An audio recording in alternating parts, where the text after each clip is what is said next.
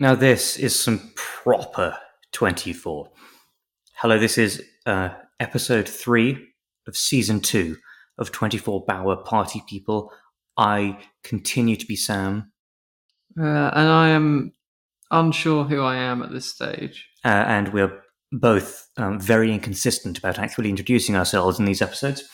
We are now deep into what when I told Jesse that we needed to watch 24, it was a matter of time until we got to the kind of stuff we've gotten to now, where baffling things will happen that will make us honk at the screen with laughter and disbelief.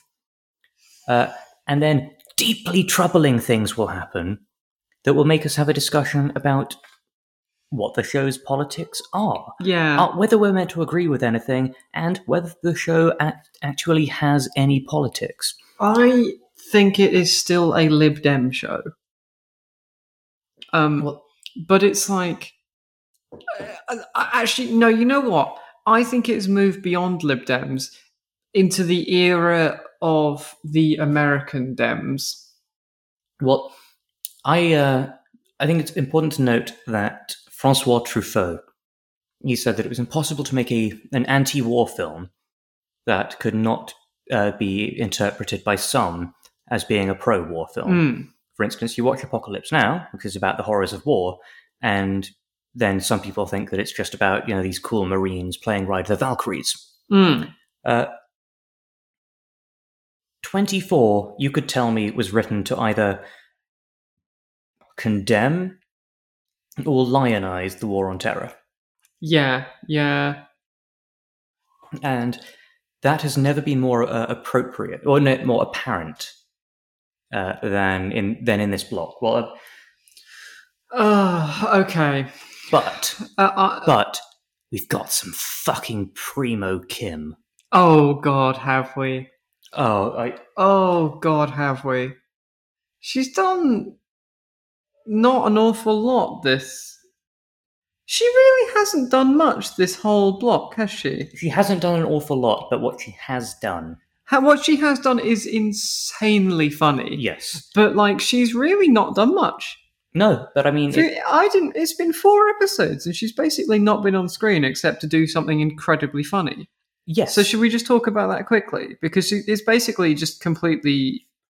it's like 5 minutes of footage for Kim for the last few episodes. Well, no. Well, Kim, to begin with, she is still in the just outside of LA, in the police station, and she gets to see Megan picked up by her aunt, her ancient aunt. Yes, it's her mum's sister. But I mean, I think it is probably one of those situations where someone will be, "Oh yes, I'm just your older sister," but actually, it is. Yeah, actually that's her mother.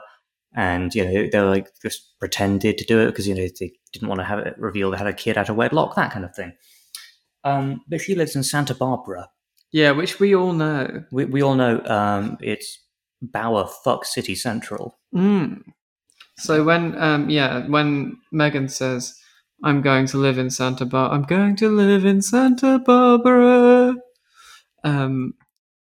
that's...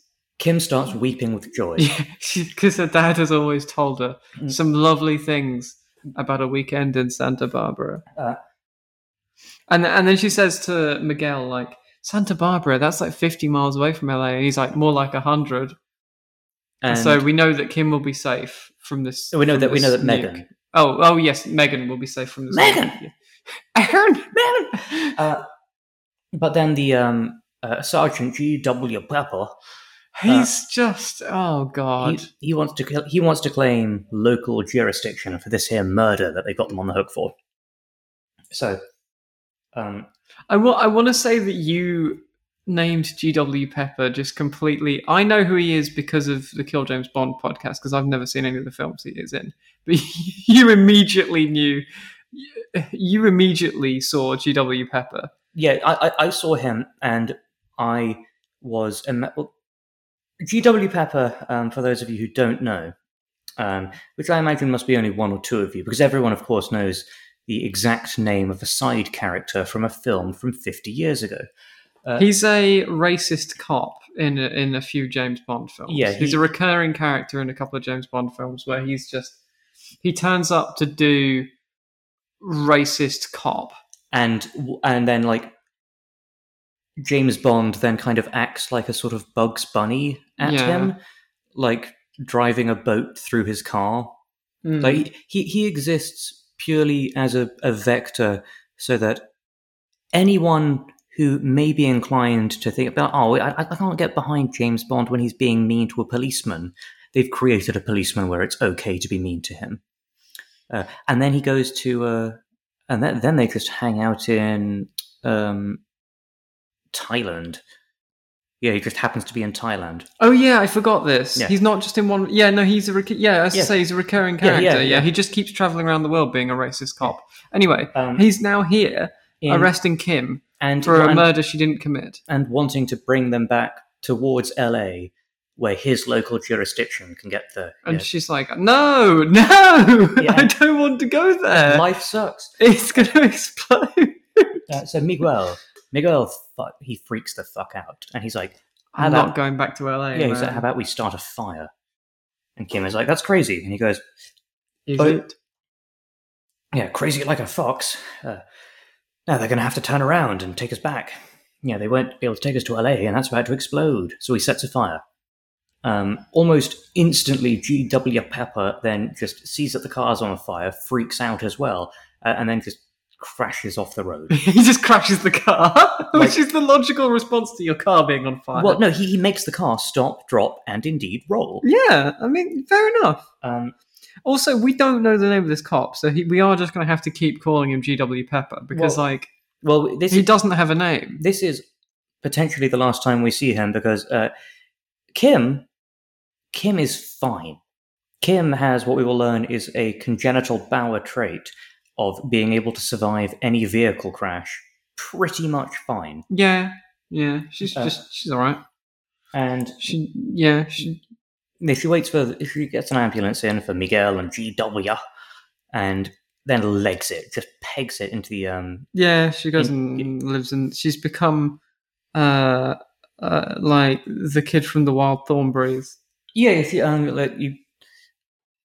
Miguel is like, "Wait, but Kim, come back," and she's like, she's living in the vines now. She does spend an entire episode effectively going feral. Yeah, she's just living in the forest. And we don't even see her. She's just in a cave for an hour.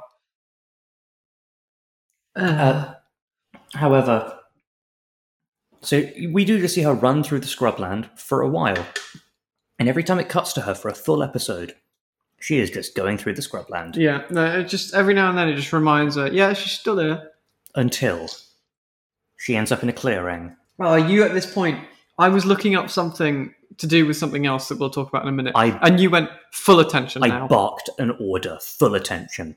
Anytime I've spoken about Kim's plot lines needing to find something to do to keep her in peril, this is what I talk about. This had me wheezing.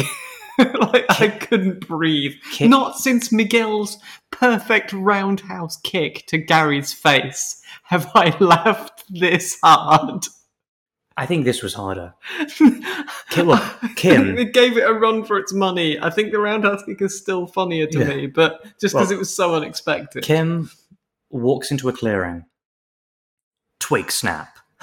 Is someone there? The camera reveals it's a mountain lion. Kim runs and then instantly gets her foot caught in a snare trap. In a snare! It's incredibly easy to release your own leg from because it's just a bit of wire. I was stunned that she didn't try and gnaw her own leg off. She doesn't do anything about it. And then the mountain lion is on the cliff above her, looking down at her very calmly. And it cuts to the ads. Yeah, and then when it comes back, it does that multi-screen thing where it shows you, a few of the plot threads. And in the one that shows you her, you see the mountain lion turn around and walk away.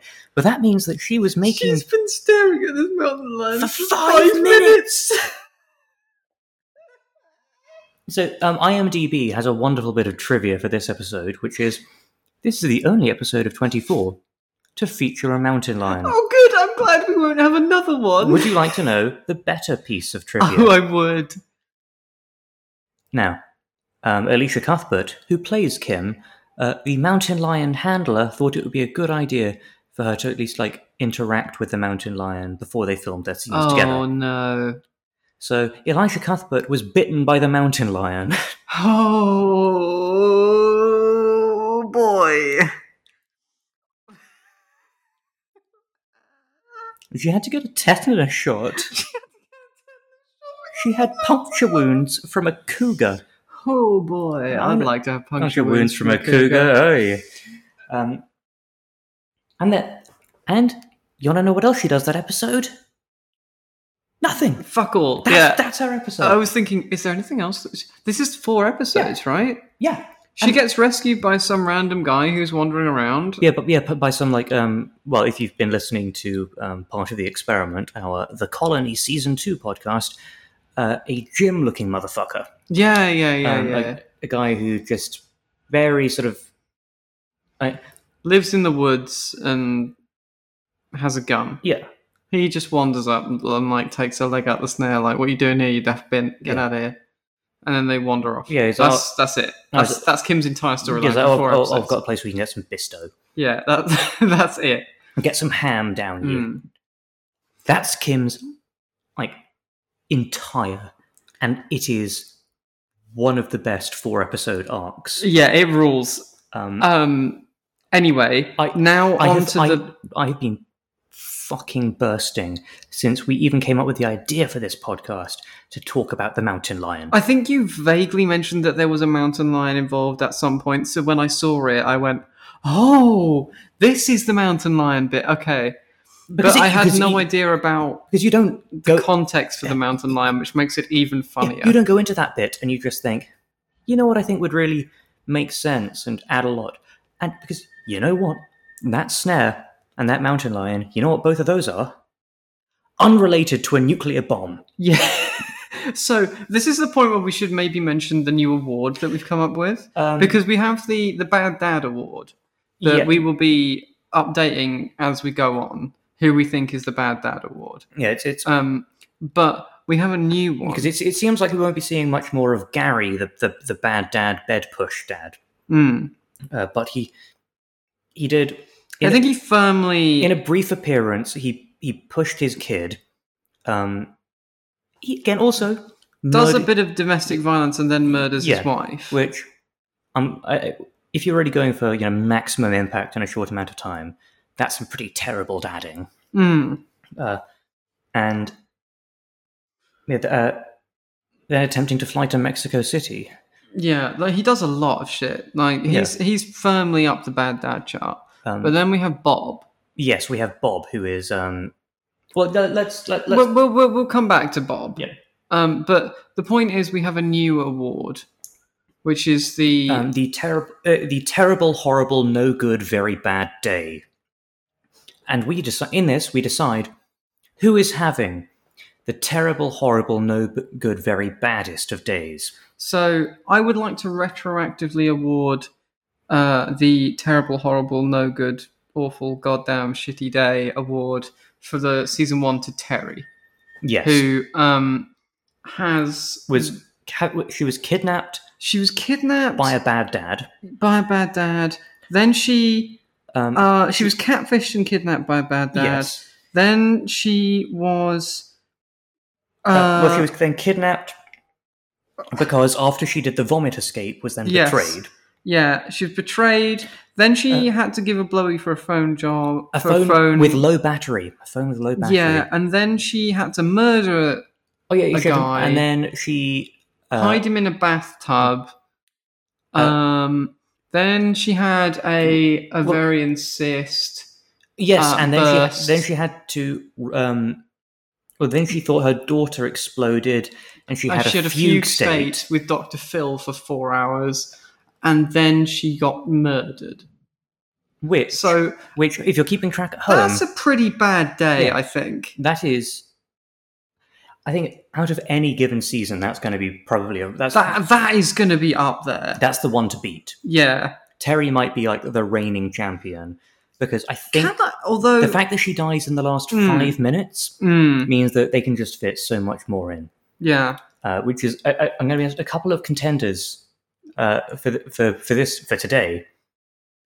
They've had bad days that have been cut short, so they may win today, but they may struggle in the overall stakes. Yeah. Okay, so where are we up to? Well, we need to go into Bob, I think, now, so that we can discuss Bob the Bad Dad Award further. Well, Bob and Razor. So when we last saw them, they were getting taken in to be interrogated, and so George Mason, he tells Tony about the fact that he's got a radioactive tummy, and he then interrogates Bad Wedding Dad and Razor together. Yeah, he tries to get them to turn on each other. He's like, I'm sick and tired of you. I'm going to bang your heads together. You got 10 minutes to tell me which one of you fuckers did it. Yeah, and Razor, he then gives up BWD, which is Bad Wedding Dad, and his fiancée then... Bob Wedding Dad. Yeah, Bob Wedding Dad. And his fiancée storms out. He's going, "Oh, I can't believe you gave up my dad." Yeah. What's his fiancée's name again? His fiancée's name is Marie. Marie. And so, yeah, So Razor, so far, coming in hot on the, terrible, horrible, no good, very bad day stakes. Yeah, he's had his wedding cancelled because he's been racially profiled by a made-up police unit. He's found out that his father-in-law and employer is his boss too. He's messed up in nasty things, so he's fired. And then his fiancée leaves him for turning on his dad, for turning on her dad. His parents turn up and they get horrified. And, what a shitty day. And he now is aware that there is a nuclear bomb in LA. Yes. So because they tell him that. Yeah, these are a lot of really high-scoring things. This is he's hitting the triple 20 on bad days. And also at CTU during that interrogation, after George mentions he's got the plutonium tummy, Tony and Michelle, who I don't know if I've actually mentioned Michelle so far. Yeah, no, but you don't need to because she's pointless. Yeah, Michelle is she's one of the many. She's the Nina replacement for the hot girl at CTU who does Nout. Yes, she hasn't done a lot of things that have... I think you did mention her as the mean girl. Well, yes, I said that Nina is hot and mean, but I repeat myself. Now, she's not quite as mean. Michelle is hot and mean. Yes. So they are... they debate about whether George ought to stay on, and given that he's so ill. And he tells them something wonderful. Does he not? Oh. Is this where George mentions his previous career choice? He does end up giving a heart-to-heart with Michelle, and now we've been saying that George has the put-upon... Well, in season 1, he had the put-upon demeanour of a substitute teacher. And in day 2, he went from being a substitute teacher, getting towards the end of his rope, to being a substitute teacher at the end of his actual rope. Yeah, who does not care. And then when he got the plutonium, yeah, he then became a substitute teacher on the last day of school. We find out that what he really wanted to be all along was a teacher. When he said this, we both sat up and went, no. Now, I've seen 24 before. However, it was many years ago, and years of living like I do, what with drinking a lot, and also just really tripping more often than a human being should on stairs. I don't remember very many things about very many things. So this struck me as entirely new. It was like seeing a sunrise. It's something you could miss, but just given the fact that we had that running joke, it ruled.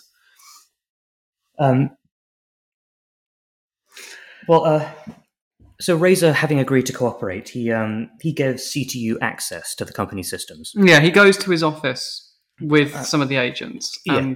and he's like flicking through. One of my favorite bits is they sit him down and like handcuff him to the desk, and he says, "I can't work like this," and I was like, "Oh, he's being a bit of a diva." Like, I can't work like this, and then I realized that he physically meant he can't type because his hand's cuffed under the desk. So, because the agent goes, "No, I'll do the key inputs for you," and I was like, "Oh, okay." They find a folder, quite a suspicious folder, that was made from his.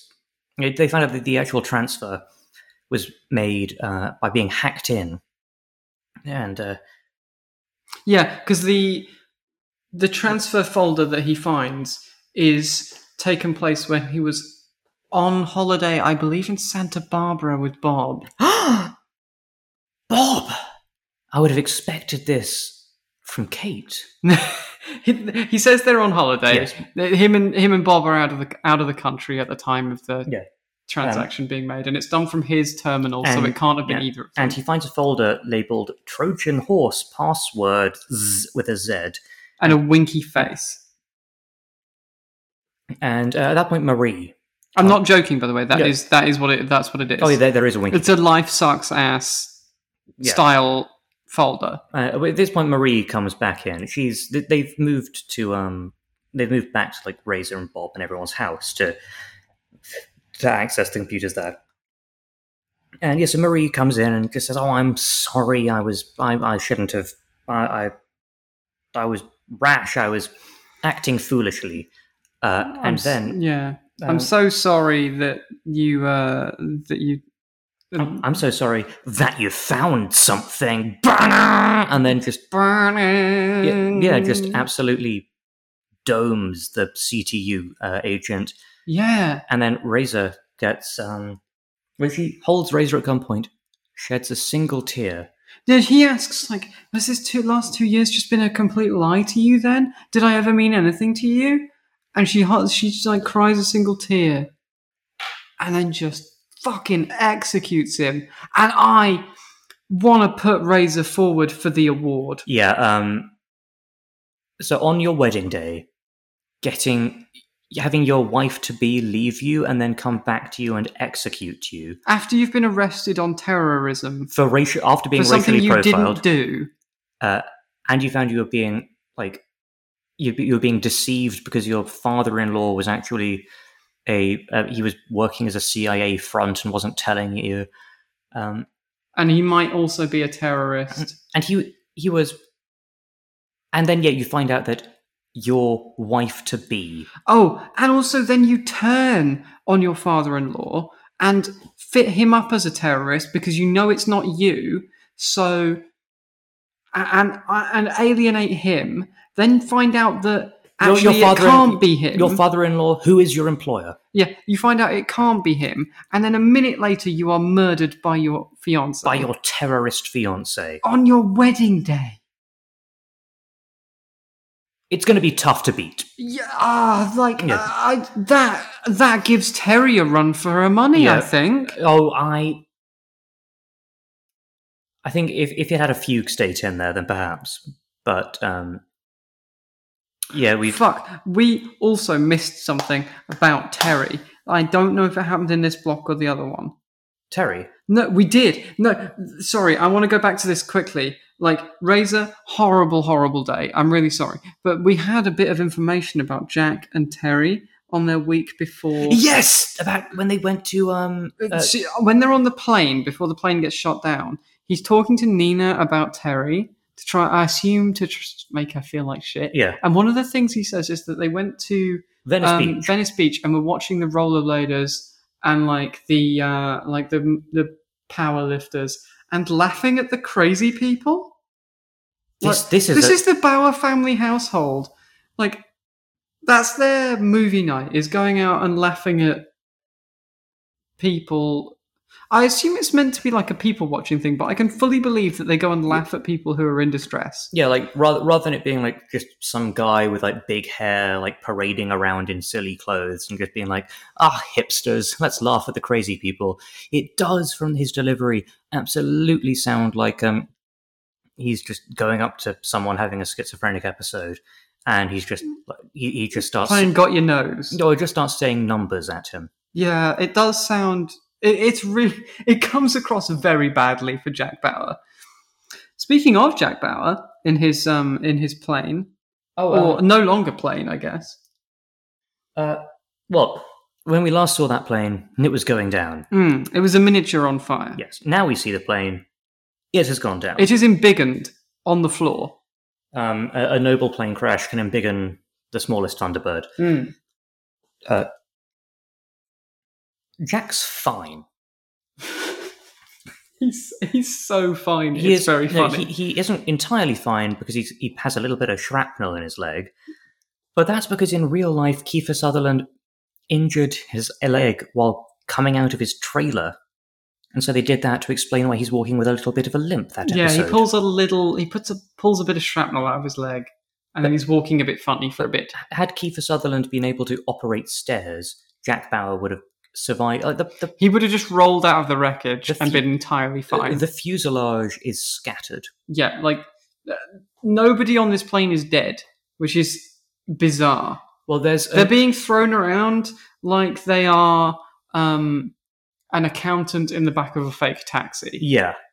Well, there's one agent who's barely conscious, and he goes up to him, and the agent just says Myers, like he's a Pokemon. Yeah.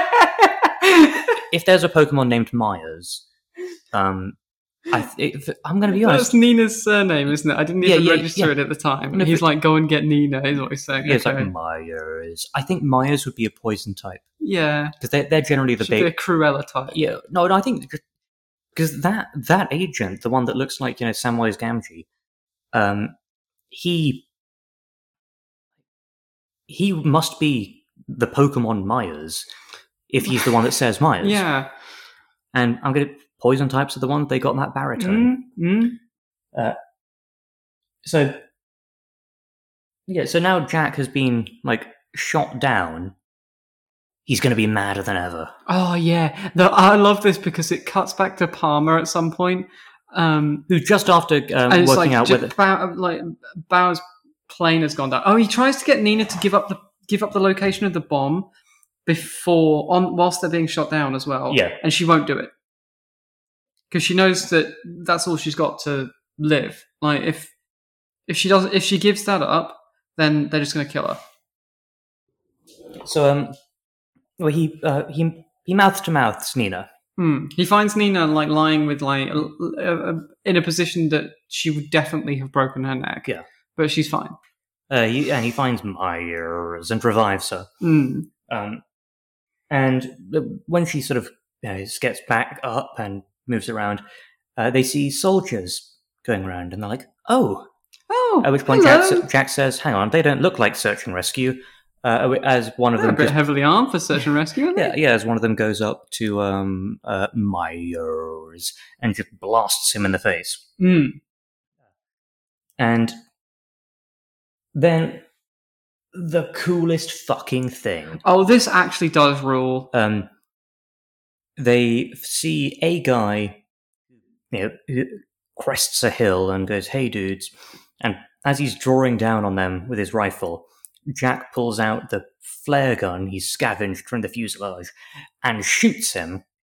And then it's like a photon torpedo. Yeah, he has this giant flare. In his chest cavity, and he's flailing about and falls down. Yeah, he's yelling, yeah, while firing his rifle in the air. One-handed. It is the coolest thing. We watched it twice, and then it's in the recap next episode.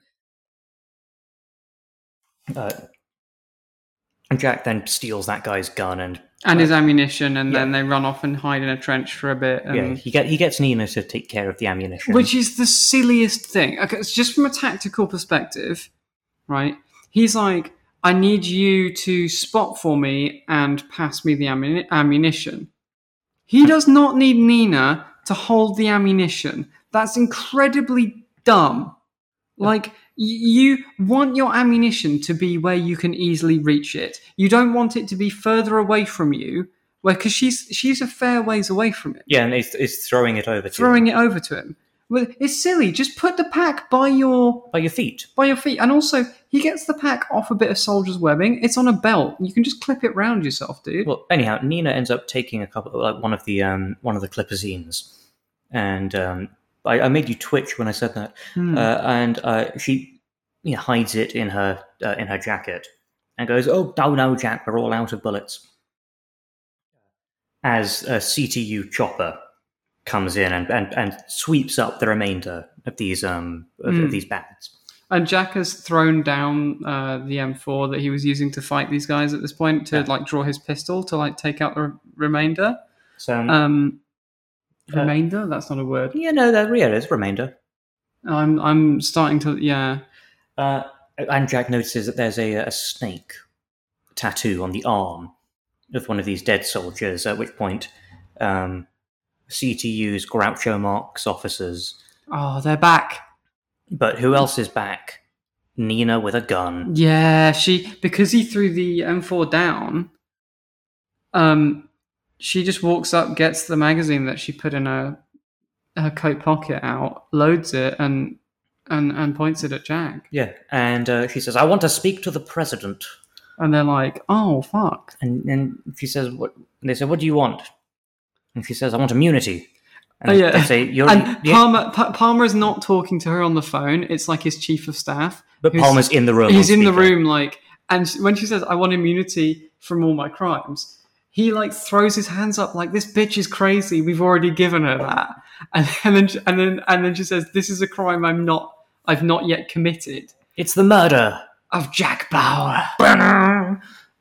And it's like, oh shit, because then she gets rid of Jack, who otherwise will 100% murder her. Yeah. Which kind of rules, but then I was like, there's literally an entire Groucho Marx unit there. She's a fair ways away from Jack. They could just shoot her. And I was sat there going, just shoot her for ages. And Jack does this thing where where they basically say I will tell you the location of the bomb, and once the intel is verified, then you have permission to shoot Jack. And Jack, he does the funniest thing I think I've ever seen him do, which is, if Jack Bauer was being held at gunpoint, he would simply say no. Yes, if somebody was going to execute... Well, no, but... If Jack Bauer was sentenced to death... Before that, he was just saying... he was being like, no, you know what? Yeah, go ahead. Yeah. Tough call, Mr. President, but... I understand. Yeah, saying I should be murdered, I would have made the same one. Yeah, cool. Yeah. Good decision, mate. And then she gives the location of the bomb, and whilst they're waiting to go check it out, Jack's like, you know what? I don't really particularly fancy standing around to be shot. Yeah, it's like, you know what I could do right now? I could just walk away. Yeah, you know the bricks? Yeah, I could hit the bricks. Yes, the bricks, as it stand, they remain completely unhit. As he just gets up and just starts walking away. And she's like, well, I'll shoot you. And starts moving after him, which basically puts her in the line of fire of her Groucho Marx with a sniper rifle. Yeah, and she says, if you keep moving, I will shoot you. And he says, well, if I don't keep moving, you're going to shoot me in 5 minutes' time. So he just keeps walking. She's like, this is really unfair. This is, Mom. She gets shot by a sniper. Yeah, non-lethally. She gets winged by a sniper. It's the guy from season 1 who wings the guy, but then he falls off the bridge. No, if it was him, then he would have winged her, at which point, in the middle of this scrubland, she would have found a glass bridge and fallen off. She would have been pounced by a mountain lion. Yes. Well, they all get up in a helicopter, and Jack tells Palmer. Also, just to check it off. Remember that journalist that Palmer? Oh yeah. Yeah, and how he said, so whatever you do, don't tell anyone this thing. That's the deal. And he's like, deal. And then the journalist went out and told people. Yeah. Yeah.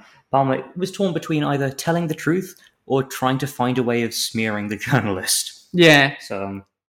Just doesn't really get, not really important, just kind of funny. Jack tells Palmer that these guys that he recognizes that snake, they tried to recruit him. Yeah, they have all of the guys, the soldiers that he's been shooting at, have like snake tattoos. A coral snake. Coral snake tattoo that he reckons is part of an NSA secret unit. Well, yeah, it's a spec ops group operating out of Fort Benning. That when they look into it, they find that it's run by a guy who works in the NSA, and thus begins the Far Cry 3 principle of 24 again. I don't think I've gone into this before, but like you remember in season 1 where they had a good villain, like Ira Gaines, and it was really, really good. And then it went on too long. My thesis about 24 is it would be quite good if it was half the length. Because it has a good villain, but then it feels the need to keep going for double the time that you expect, at which point they need a new villain. And in the last one, it was the Norwegian Serbs, but in this one, it appears to be the NSA. Deep state. It's the deep state NSA.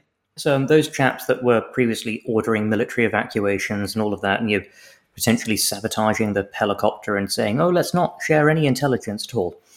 Palmer talks to Roger Stanton is his main like NSA military guy. He's the head of the NSA. Yeah. He's the guy that says, "Don't give them any intelligence, Mr. President." So, if you don't know, the NSA is entirely intelligence gathering. It's if you're British and you know GCHQ, then it's the US equivalent of that. Yeah, they don't have any armed forces or armed units or anything like that. Yeah. Like, as he's saying, well, if I had to guess, it'd be somebody's pet project. Okay.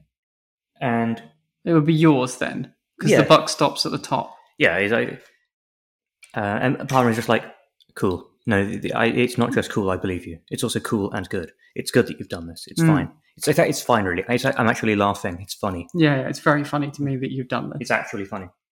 Well, the address that Nina gave them turns out to be the address where Kate, the white woman, has been kidnapped too. Yeah. Yes, where we saw her getting bundled into the back of a van.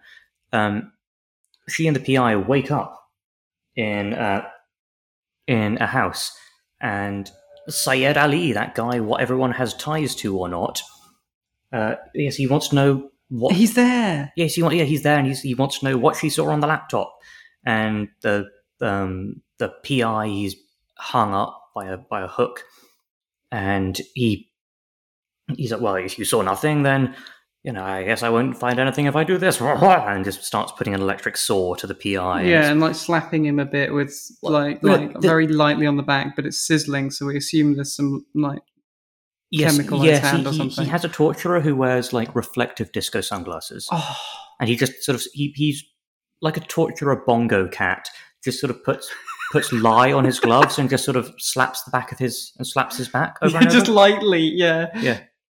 Imagine. Can we talk about what Saeed looks like? Well, every time we've been hearing Saeed Ali's name, we have been saying "glorious he," Ali Ababwa, and then coming up and improvising various lines about how he will sell you explosives and how he will destroy the infidel. It's been kind of great.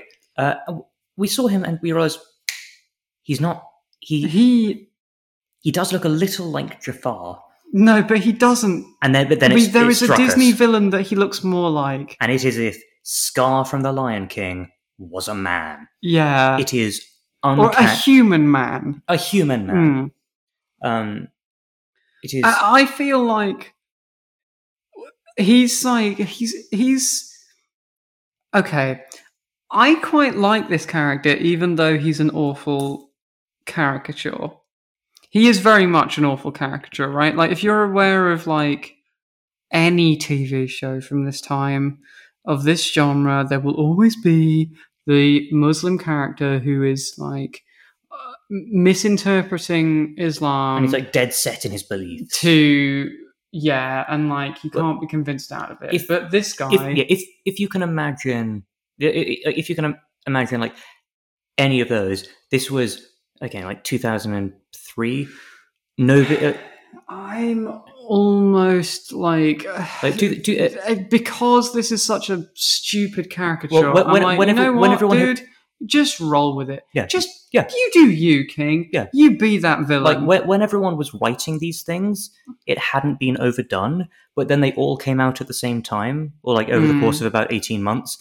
And so by the time that one generation of writing projects had matured, it had then been very overdone. He is he's like cartoonishly bad. But he's you know what they've done? They've Disney villained him for me. Oh, they've made him charming, relatable because he's the villain. Yeah. No, that's the thing. He does have a very similar vibe to Scar. Yeah, no, really, he does. He's somewhat personable.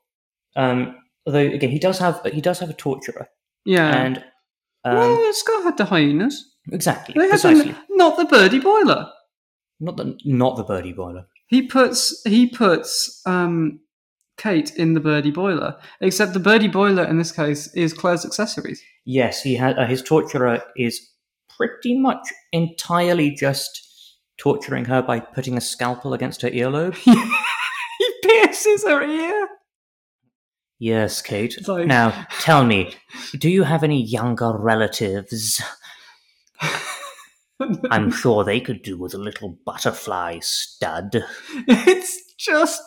It's comical. He's like tickling her ear with his scalpel, and I was like, oh, is this meant to be a threat?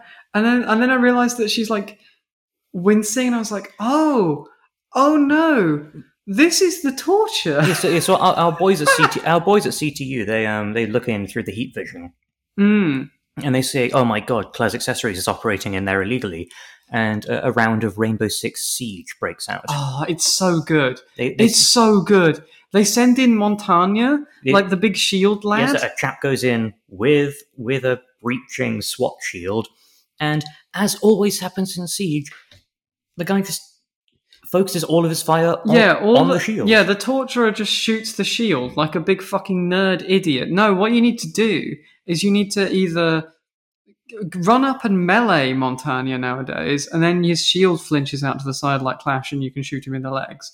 Or the classic way of dealing with him is you throw either mustard gas at his face or a C4. But they don't have C4 in this universe. So it's C5 and above only. And so then Jack Bauer pops out from behind the shield fellow, and with a beanbag shotgun, just domes this guy.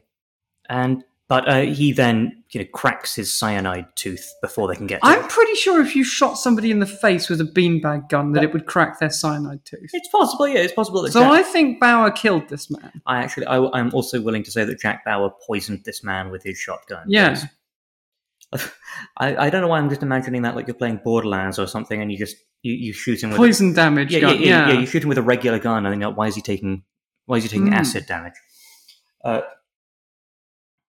And well, then we get to a point which starts to become a little bit problematic. I mean, it's already become problematic, hasn't it? Let's be honest. Like the character of Saeed Ali, glorious he. Yeah, like I mean. Fun as it is to turn him into a Disney villain, I think we need to address the fact that he is an incredibly problematically written character. Well, he is very much written by. We can get to as this, a caricature during the interrogation. That's when one of the many head scratches came up. Anyhow, Kate speaks a little Arabic. He says he's going to go and pray, and he leaves the house she heard them say prayer before Rainbow Six turn up. He left the lobby. Yeah, and then Jack's immediate response is, "Oh, because they were saying praying a lot. Get me a list of mosques. We have 15 mosques in the area. Let's surveil them all." So they find, I think, the nearest one. Yeah, and I think they just have a. Did you say it was a niqab? Yeah, they have a niqab just in the boot of one of the cars. And that's the veil that it covers the hair and the face, but not like It all doesn't of it. cover the eyes. Yeah, it leaves the eyes open. Yeah, like the eye and like generally like some of it can just be the eyes, but it can be like a bit of the forehead as well. Like that's open, and generally it's pinned in place. But Kate doesn't know how to do it because she's a white woman. So they put Kate in the niqab to go into the mosque to identify Saeed because Glorious. she's the only one. Yeah, she's maybe the only person in the world that they know who's actually seen him. Yeah. He's not difficult to describe. You could just say Scar. Yeah. Like he's a caricature to the point that he's incredibly easy to describe. Yeah. However, she goes in holding the niqab up to her face. She's holding it because she's only got it pinned on one side, but she's holding it. What she's doing, in effect, is standing there with her hand on her ear, like the guy in Casino Royale, who like Bond is like, put Stop your hand touching down. your ear. Yeah, like she's doing an undercover bit whilst touching her ear the entire time. Although it does also look like Plan 9 from Outer Space, the guy that replaced Bela Lugosi, but only the top half of his face looked like Bela Lugosi, so he's permanently holding his cape in front of his nose downwards. Yeah, she's just. It's so stupid. Like. Well, either way, she goes in and she sees him, and then it just goes out. She hits the bricks. Yes. And like this is a very bricks heavy episode. Yeah. And then goes, yeah, there he is. He's in there. So then the boys go in, but apparently no, they wait for them to leave. Oh yes, and they don't see him leave. Yeah, and he doesn't leave because he's very clearly seen that someone has been a white woman in a niqab has walked in late, holding her ear, looked at everything, and then left. So they don't see him come out. So they go in, and in one of the side, like children's play areas, like a playground, let's call it, they find a man who is must have been a big Rage Against the Machine fan because he's on fire. Yeah, he's doing the album cover, and he's wearing Saeed Ali, Gloria C's clothes. But Jack Bauer, ankle discoverer, realizes they don't fit him. It's a guy who just burned himself to death to throw them off the scent. So they move out. They spread out the search and end up finding Scar. From this point on in my notes, I just refer to him as Scar. He has actually called up Marie at this point after she's executed Razor. Oh yeah, Marie goes and gets the trigger out of the locker of one of the dudes who's been caught or something. I think the chaps who de-assisted each other in the UPS van. Yeah, they were meant to. Yes, they were meant to get a trigger from their locker in a workshop. So, but they fucked it up because they were just busy nard shooting each other. So Scar calls Marie, says, "Change your appearance," and now we have Dark Marie, who. She's dyed her hair and cut it, and she looks hot as hell. You did say the words out loud, new smoke show. I did, yeah. There's a thing about women with dark, short hair for me. It really, it ticks some boxes for me. Oh no, we also find out that Marie, like, red flag right here, she went to university in London. Oh no! And then she disappeared for a few weeks. Yeah, but like disappearing for a few weeks in London. Oh no! Well, where do you think she might have gone in London, where she might have been radicalised? Oh, was she hanging around in Finsbury Park, perchance? But I hate this so much. Well, her being in London, typical red flag. However, her disappearing does give Bob points. In the bad dad stakes. Yeah, no, her like disappearing and being radicalised, absolutely. But what I hate when she came back, he was like, I just kind of stopped asking questions. Yeah, she stops talking about politics, and then Swede Mason is like, oh, well, that's a clear sign of being radicalised. That is a thing where if you're radicalised, they tell you stop, like, don't talk too much about politics with outsiders because you'll give yourself away. Yeah. I guess, yeah, okay, but like. I want to address something here.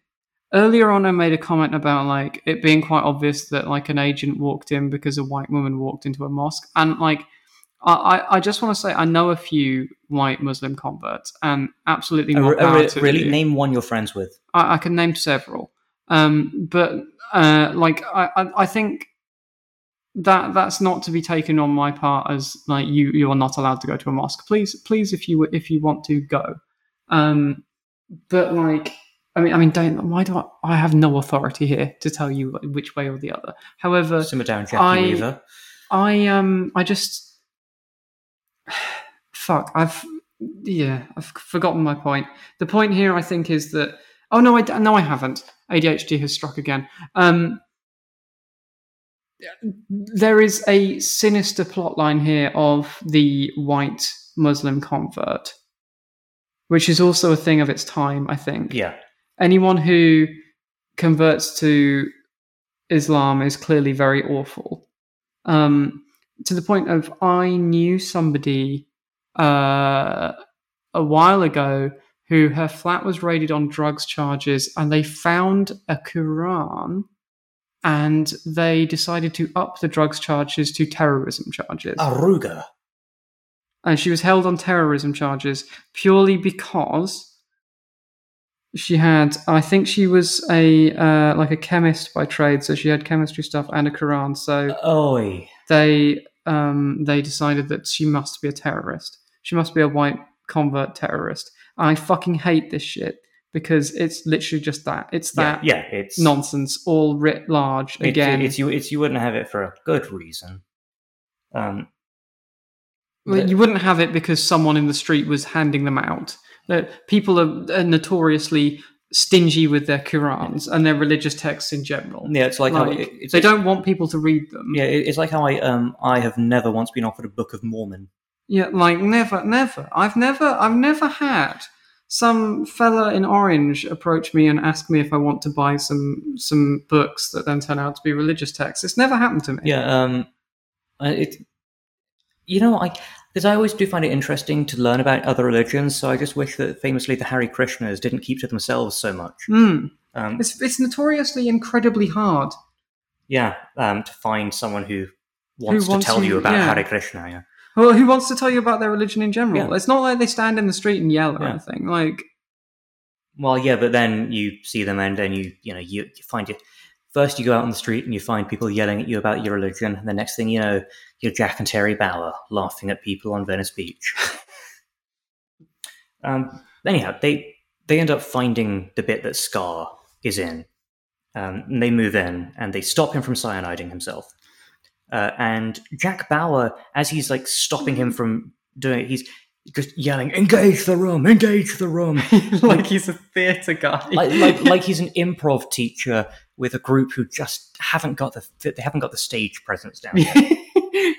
Project. And then he just starts properly torturing him. Yeah, no, it's real bad actually. Like it's fucked. Well, as an extremely brief side note, so Palmer and he has a Roger Stanton, who's the NSA guy. He's found a guy who used to be a Green Beret. Yeah, he found one of his Secret Service traps. And he's like, can you maybe do some fucked shit to this guy? Can you torture my NSA, the head of the NSA for me, please, mate? Yeah. And he's like, all right. Yeah, so he puts his feet in a bath of water. in a bucket. He puts his feet in a bag of milk. Yes, yeah. Gets a defibrillator and just keeps defibrillating the sides of his head. It's like simmer down, Sonny Jim. If you ever want your head to fibrillate ever again, it's horrifying and probably a thing that people do. It's just. It just keeps. You just keep getting like what it speaks of to me is like the monkey with the cymbals in cartoons who like is clashing the cymbals on the side of somebody's head over and over again. It looks like that. It triggers that impulse in my brain. It's that is exactly what it was reminiscent of to me. But that's happening in real time at the same time that Jack starts just properly torturing Scar. So 24 at this point is like you got a nuclear bomb threat. You've got like full torture. This is 24 as you know it. You've got mountain lions. So the fact that they've got two going on at once two tortures going on at once. That's kind of interesting. Then this is one of the things that I wanted to get to. The imam of the mosque that they're in, he goes in to try and talk to Saeed, and he's like, "Yeah, you've done it now, Sonny Jim. This is not allowed. Yeah, it feels like he's you can't do this. Yeah. This isn't all right in our religion." Yeah, and you can't. Like, well, that's an ecumenical matter. Yeah, you can't work out whether it is them just paying lip service to this, or because it was 2003, the writers actually felt an obligation to go, yeah, so while we're trying to make a timely television program, we do need to have a character who is able to say, actually, actually, Islam doesn't stand for this at all. Yeah. Which is again where 24's politics become quite confusing, yeah, because much with the thing where you had saying, well, we will try and help you if you give us intelligence, and they're like, yes, but we would like to bomb you. You hear both sides, so everything is like, and both sides make points that some may have far more cons than pros, but they at least make you aware that you understand why somebody would take that course of action. But if they were a dick, it never really if you were a dick and you valued this particular thing over that particular thing, but no one's ever doing anything just because they're moustache twirlingly evil. But the show never really develops a point of view beyond depiction. So it's very hard to pin down its politics. Yeah, it is. Yeah, I think somebody could make a convincing argument that it's a very conservative show, and I think somebody could make a very convincing argument that it's about the horrors. Yeah, that people that view it as being a conservative show, for instance, Antonin Scalia, retire bitch, they entirely missed the point.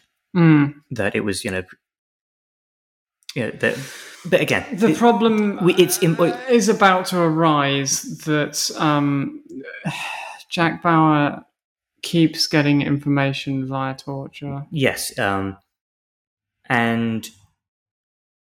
well, the torture method that he uses in this one, he's tried pain, and he's tried threats. He's tried pain. He's tried appealing to the guy's religion. He's tried threats of death. Yeah. So instead, they also CTU has found a mostly burned piece of paper, and they use some very improbable image enhancing to find M34. And he's like, "What does that mean?" What does that mean? What does it mean? How to get burned? How to get burned? And he's like, "Oh, we're picking up old Smoke Show. You fucked up." And he's not picking up Smoke Show. And it's a big fucking lie. And Scar doesn't. She's busy delivering the trigger for the bomb. Very impressive looking bomb. It is a very impressive looking bomb. And so Scar, he doesn't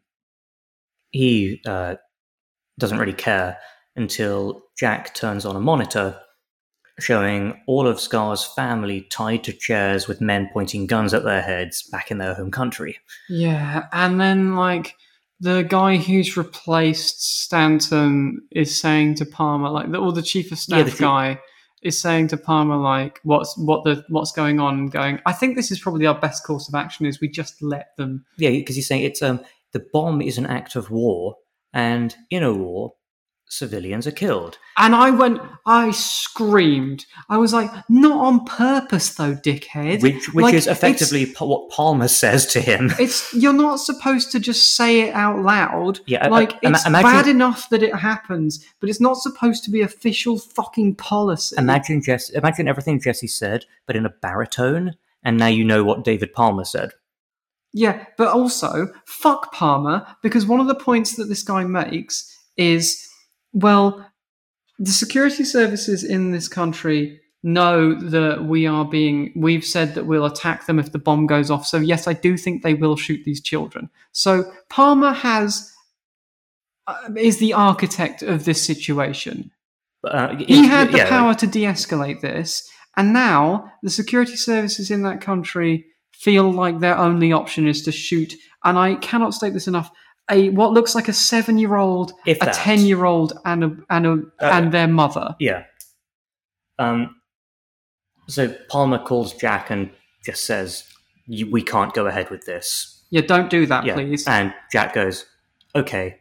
The line goes dead, Palmer hangs up. And then Jack keeps talking into the dead phone, just being like, but I do think it's our only way. Thanks for the support, Mr. President, he says, looking at Scar, and orders one of the men to shoot his youngest son. He kicks the chair over. They kick the chair over, and there's some gunshots, and at which point Sayid just screams. And he breaks. He doesn't break until they threaten to shoot his other son. His other son, and they're about to do it, and it's genuinely horrible watching. And also, I feel I need to go into Sayid's motivations here, because this feels like an incredibly ineffective way of getting information out of him. Like, out of all the ways to gather information, torture is never effective. But what I think this is even worse, because you're talking about a caricature of a man who believes he's going to paradise in a few days' time. In not even a few days' time, in a few hours' time. He thinks he will be going to paradise in maybe 2 hours, right? So, like, if you're talking about ways to make people even more angry at your country so that they are less inclined to give you the information to stop the attack. Also, like, if he believes he's going to paradise because he's this caricature of a man, right? Oh, your son will be waiting for you now. Yeah, this is a terrible way of doing it. We've given him a Disneyland fast pass. It's horrible. It's really fucking horrible, and like also incredibly, incredibly ineffective. And Jack Bauer is just too stupid to realize that even in the incredibly stupid dumb guy situation that they've invented, where this would be remotely, it's not okay even here. Like, even like liberal, like girl boss Palmer is not okay with it. And Kate, the white woman who's been doing all the racial profiling. So she's horrified. Yeah, and Sayid, he says, it's at Norton Airfield. We're going to be putting it in a plane and airbursting it over downtown. An airburst for a nuclear bomb is the most effective means of... Yeah, you want it to go off about 500 feet above the air. For a surprisingly interesting number of physical reasons to do with the... We're already at an hour, and I could easily go on till 90 minutes talking about why you want to detonate a nuclear bomb at that height. Up. You want it up. It will be better up. And so they take him away, and then Jack, he gets on a radio, and it reveals that they didn't actually shoot the kid. No, they faked it somewhere. Yeah, well, they kicked the chair over, and so you didn't actually see him get shot. They fired blanks. Yeah, well, but these children, I want to say, are still incredibly traumatized and still tied to the chairs. They're crying, and it's horrible. Like, this show is awful. Like, the politics of the show are they're confusing, but they are definitely awful. Yeah, well, because we see this, and we are everything that is being demonstrated, everything in the language of the way that the show presents it to us seems to indicate that we are not meant to think that this is a good thing. Yeah, we have characters that we know that we are presented as being reasonable, who tell us that it is bad. It creates an incredibly through the use of incredibly offensive caricatures of that are very of their time. I feel, although I feel like they still kind of get written like this. I don't watch many shows like this, so I think there probably is still quite a lot of characters like this being written. They are used less frequently now, but that's effectively just because if you try and write a character like this, you're like, oh, well, it's been done. It's not... Yeah, that's depressing, isn't it? Yeah. I feel like... Thankfully, we've done that specific brand of racism so much that people have to at least try and find a slightly new and novel racism. Oh, it's going to be trans people next. Oh, it is, isn't it? No, so yeah, season 5 of 24 is actually about Graham Linehan attempting to false flag a bathroom. Oh, good. Yeah. Well, no, you only find out it's Graham Linehan at like episode 20. Yeah.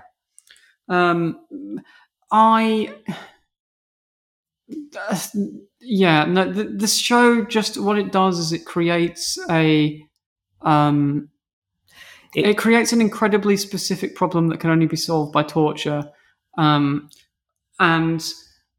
it somehow it does it through the use of characters so offensive that like they're so silly that like it can't be real. It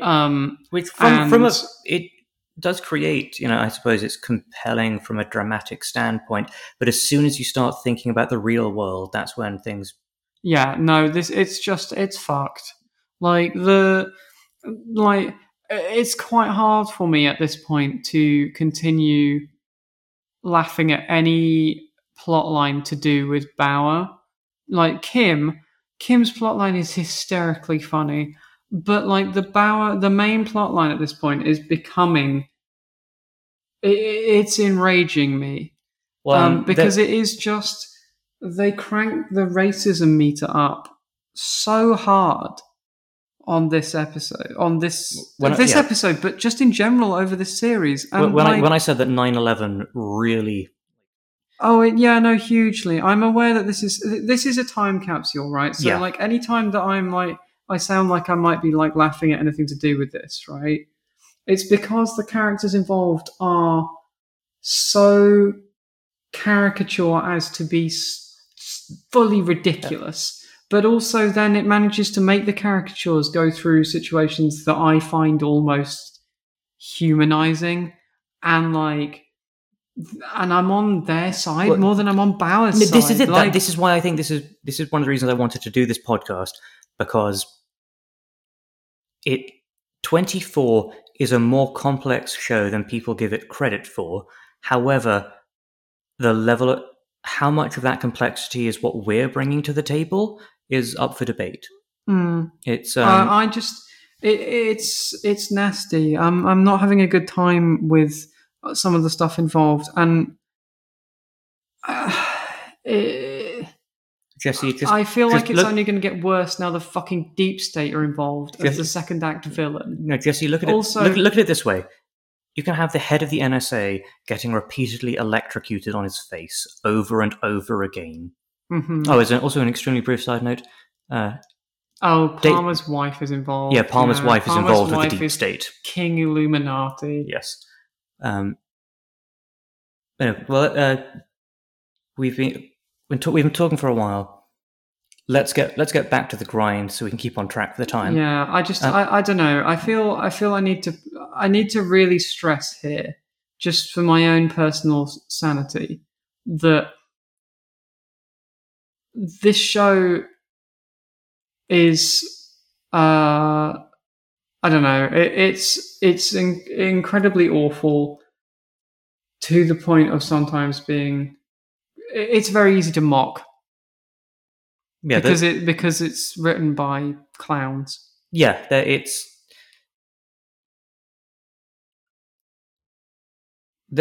is a lot going on. I know that I've said the whole thing of I don't know if it's good, but I do think that it's perfect television. By God, is it television? Yes, but am I honking at the screen at points? But then at some points, when you watch an episode of TV, and you're like, why do I at the end of this feel warmer towards the guy that wants to nuke Los Angeles than the guy that doesn't? I have screamed. Baby, that's television. I have screamed "fuck off" at the screen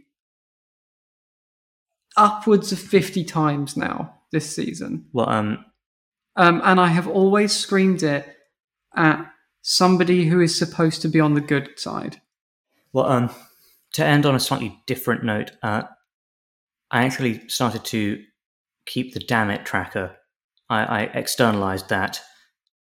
I have been so used to hearing Jack Bauer yell "damn it" that it is almost impossible to actually recognize. So I'd missed a couple from the first block, but with this recent block, we're now up to 10. We're at 10 damn it's. We're at 10 damn it's, and we're inventing awards to keep me happy and not depressed. And yes, we haven't even mentioned the fact that, well, Razor, the current front runner for the terrible, horrible, no good, very bad day, the fact that he died on his wedding day, hours before it was meant to go ahead, means that he could never actually become one of our many storied wife guys. He would have been great. See now, listener, but I'm saluting. A moment of silence for a man who could only become a girlfriend guy.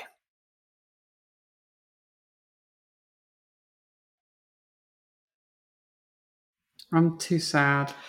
Let's return in 4 episodes' time. Yeah, all right, if we have to. Well, we're halfway. Yes. Although we have found so much to talk about with this series. We're probably going to be actually it's running it. It's because I keep saying I keep having to explain that I feel like I don't want people to think that I'm laughing at the racism. I really don't want people to think that, because that's not what I'm. And like, ostensibly, this is a podcast for laughing at dumb guy shit, right?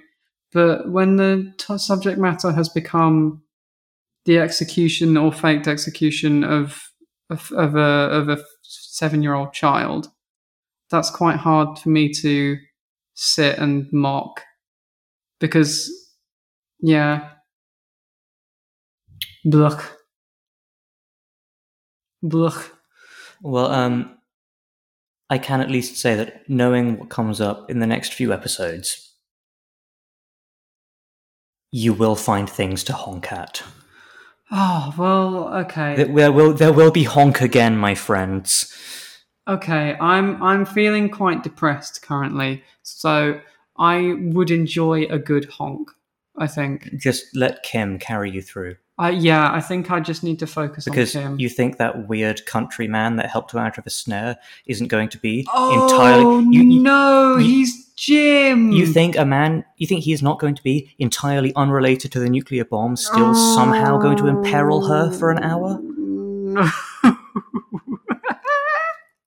Do you think Kim is not going to come in with a strong late competition entry for the terrible day? Oh... Okay, right, I'm on Jessie board. just arched her fingers like Mr. fucking Burns. I'm on board. Okay. Let's stop this now or we never shall. All right. Okay, chums, we'll see you in 4 hours' time.